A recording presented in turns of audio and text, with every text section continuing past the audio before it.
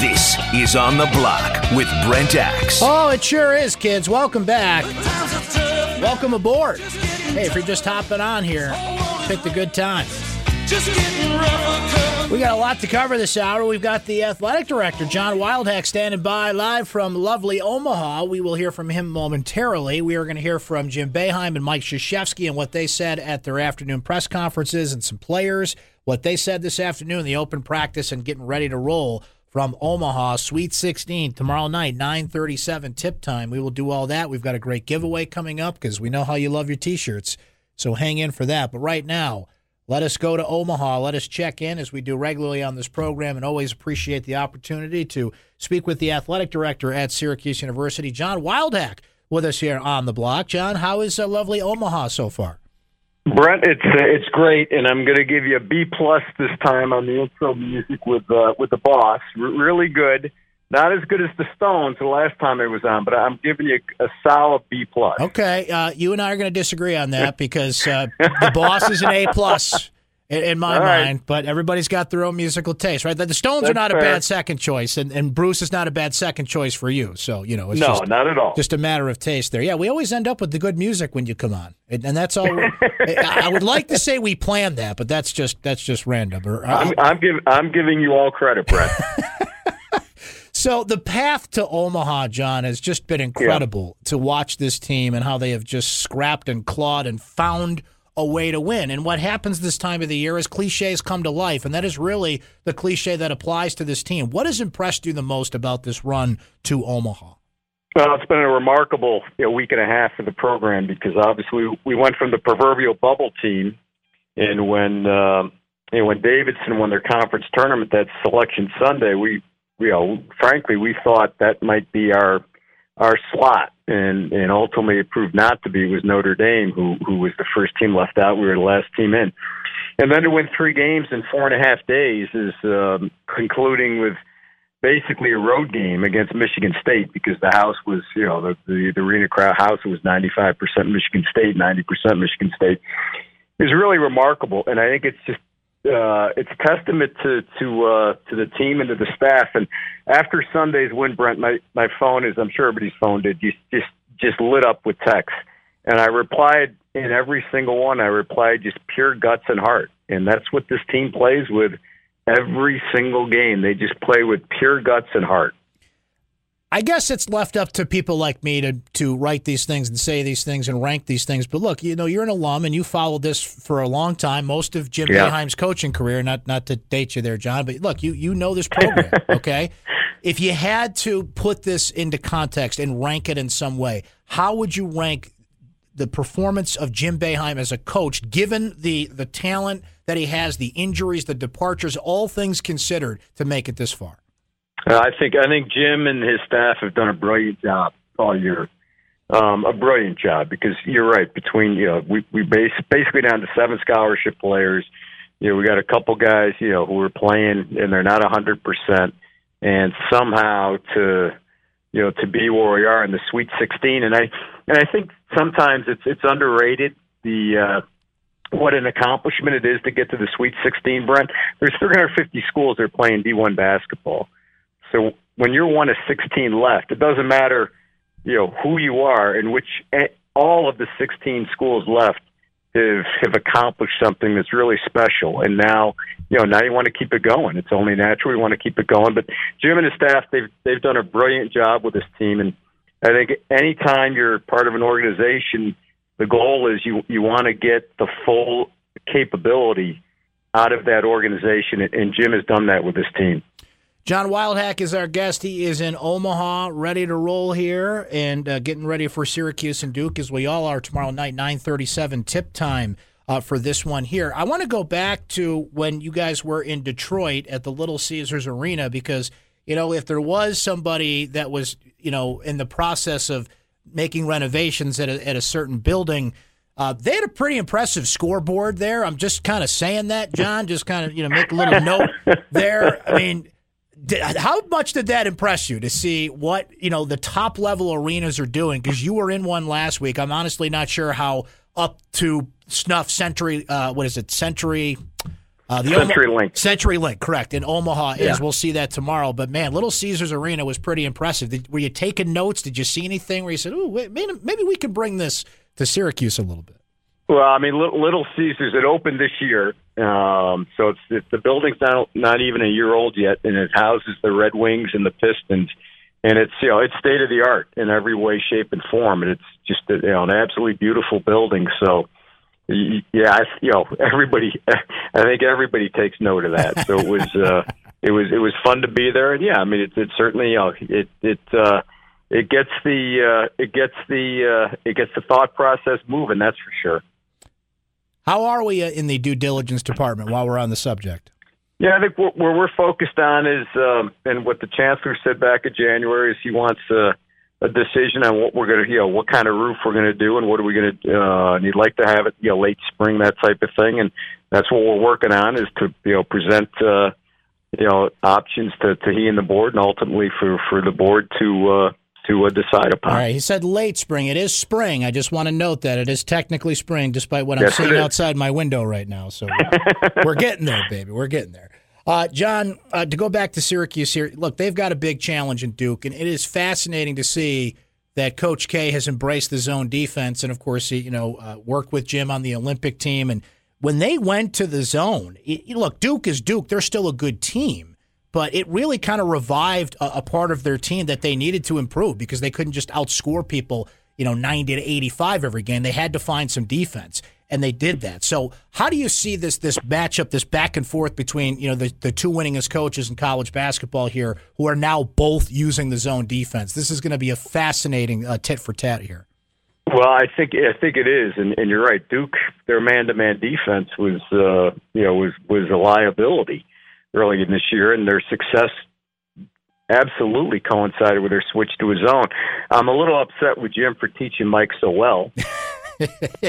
Yeah, Jim's been saying all along they shouldn't be allowed to use it at this point. Well, I agree with Jim on that. He's 100% right. But it'll be a fascinating matchup. I mean, listen, if you look at pure talent only, the 16 teams left in the tournament, the experts are going to say Duke's the most talented team, and we're going to have to play a great game at both ends and in all aspects, and we're capable of doing that. But we're going to have to play great to have a chance to beat them because they're loaded. They're loaded, and to your point, they found and they've committed to a defense, and it's worked for them. John Wildhack is our guest, the athletic director at Syracuse University, of course, in Omaha, but plenty of other sports happening here. What's the latest you can tell us, just kind of whipping around, looking at some of the other spring sports? I know the lacrosse team lost this weekend. They're trying to, break out of a 500 string right now, but let's discuss them and maybe some of the other spring sports people should know about right now. Yeah, I think, men's lacrosse team, they're really, really, really young. And, we had a great win against at Virginia a couple weeks ago, and we came back and, had a rough, we've had two rough weeks in a row with a disappointing loss to Hopkins and then at Rutgers. And I think it's growing pains. And when you have a team that's as young as this team is, there's going to be highs and lows. And 6 games in, we've experienced the highs and we've experienced the lows. I think elsewhere around, women's lacrosse, Gary and his team, playing a really rigorous schedule. They're doing, really, really well. The one loss to number 1 Maryland, and I think that'll serve it down the road. Tennis, our tennis team, it's achieved the highest ranking, a top 35 ranking that we've achieved in years. So we've got a women's tennis team which is really, really good and doing a great job in the ACC. As we gear up for outdoor track, again, highlighted by Justin Knight and everything that he's accomplished. And, he won the 3,000 indoors, NCAA indoors, and he'll leave Syracuse, Brent, is one of the truly best athletes of all time in the history of this university with what he's accomplished at the national level with national championships he's won, both individually and team, and also just the number of ACC championships he's won. So, we feel pretty good about where we are. The spring sports football, we're just about to hit the midway point of spring practice, and I think the one thing that's encouraging for all of us is they had a really good off season in terms of their strength and conditioning, and kids who needed to get bigger, they did get bigger, particularly on both lines, defensive and offensive line, and we need that if we're going to be able to compete at the ACC level. So, I'm optimistic with what they've done in the off season, and look forward to seeing the rest of spring ball. John, this is our first opportunity to talk to you since we unfortunately lost Chris Gedney just a short time ago, and we heard so many great things about him and the person he was, the player he was, what he meant to so many people. As best you can you describe to us what he meant to Syracuse University and Syracuse University athletics, and just everything that you can tell us about him? Well, Chris was just a great person, and he was so kind and giving to anyone that he came in touch with, and he was a great representative of our community, of our university, of our program. He was a great colleague to work with, beloved by all of us, a great mentor to student athletes. So it's tragic, it's devastating, and our hearts go out to Chris's wife Celie and his 4 children. And there's been two things that we're in the process of establishing as an endowed scholarship in Chris's name and memory, which will reside within football, obviously, and then the Syracuse Football Club. They're accepting donations in memory of Chris, which will 100% of which will go towards future endeavors and needs for the Gedney children. So, Chris's impact on this community is one that is everlasting. No question about it. And I'm glad to hear that those scholarships are being put into place, and he certainly will not be forgotten anytime soon. And when you brought up football, it just made me think of the impact he had there. We're all still thinking about him and his family, as you mentioned. John, one last note here. I mean, we're not going to solve this problem here in the next few minutes of radio, but I'm curious. You had some recent comments about the ever-going discussion about compensating athletes and the whole pay players thing and what the model would be if there was a model, okay? And, like I said, we're not going to solve that today, but I'm curious where you think this is going to go in terms – so when the tournament dies down and the seasons die down and the fever pitch of this maybe settles a little bit, there's still the Rice Commission that has to come back, and this discussion is really, I think, as burning hot as it ever has been. My question is, what kind of discussions do you think are going to take place once you kind of slide into the offseason about approaching this in any way, shape, or form, changes in the sport, or is it just going to kind of, be something that people like me talk about on the radio going forward? Well, I think we have to see the results and what the Rice Commission, what they publish. I think that's very, very important. But there seems to be a common theme, Brett, that you hear throughout is number one is I don't think anybody thinks that the one and done rule is effective anymore. And my personal opinion is if a young man wants to go from high school to professional basketball, they should be allowed to do so. If they're good enough to play in the NBA, God bless them, let them go. If they want to go to the G League, if they want to go play internationally and forego college, I think they should have that option. If they choose to go the college route, I think there should be, a minimum commitment. And I think, what'll be on the table if this discussion occurs, is it a 2-year minimum, a 3-year minimum, as there is, with baseball. So I think that's number one. I think, two is I think there'll be discussion about, should players be able to use their name and likeness, for commercial gain. And again, I think that warrants conversation, and it has to be, I think, very thoughtful conversation. And if you go down that route, what are the ramifications? What would be the opportunities? But I think that'll be discussed. And I think also part of the discussion will be, should players and their families be able to engage agents in a more formal process than as they can do in other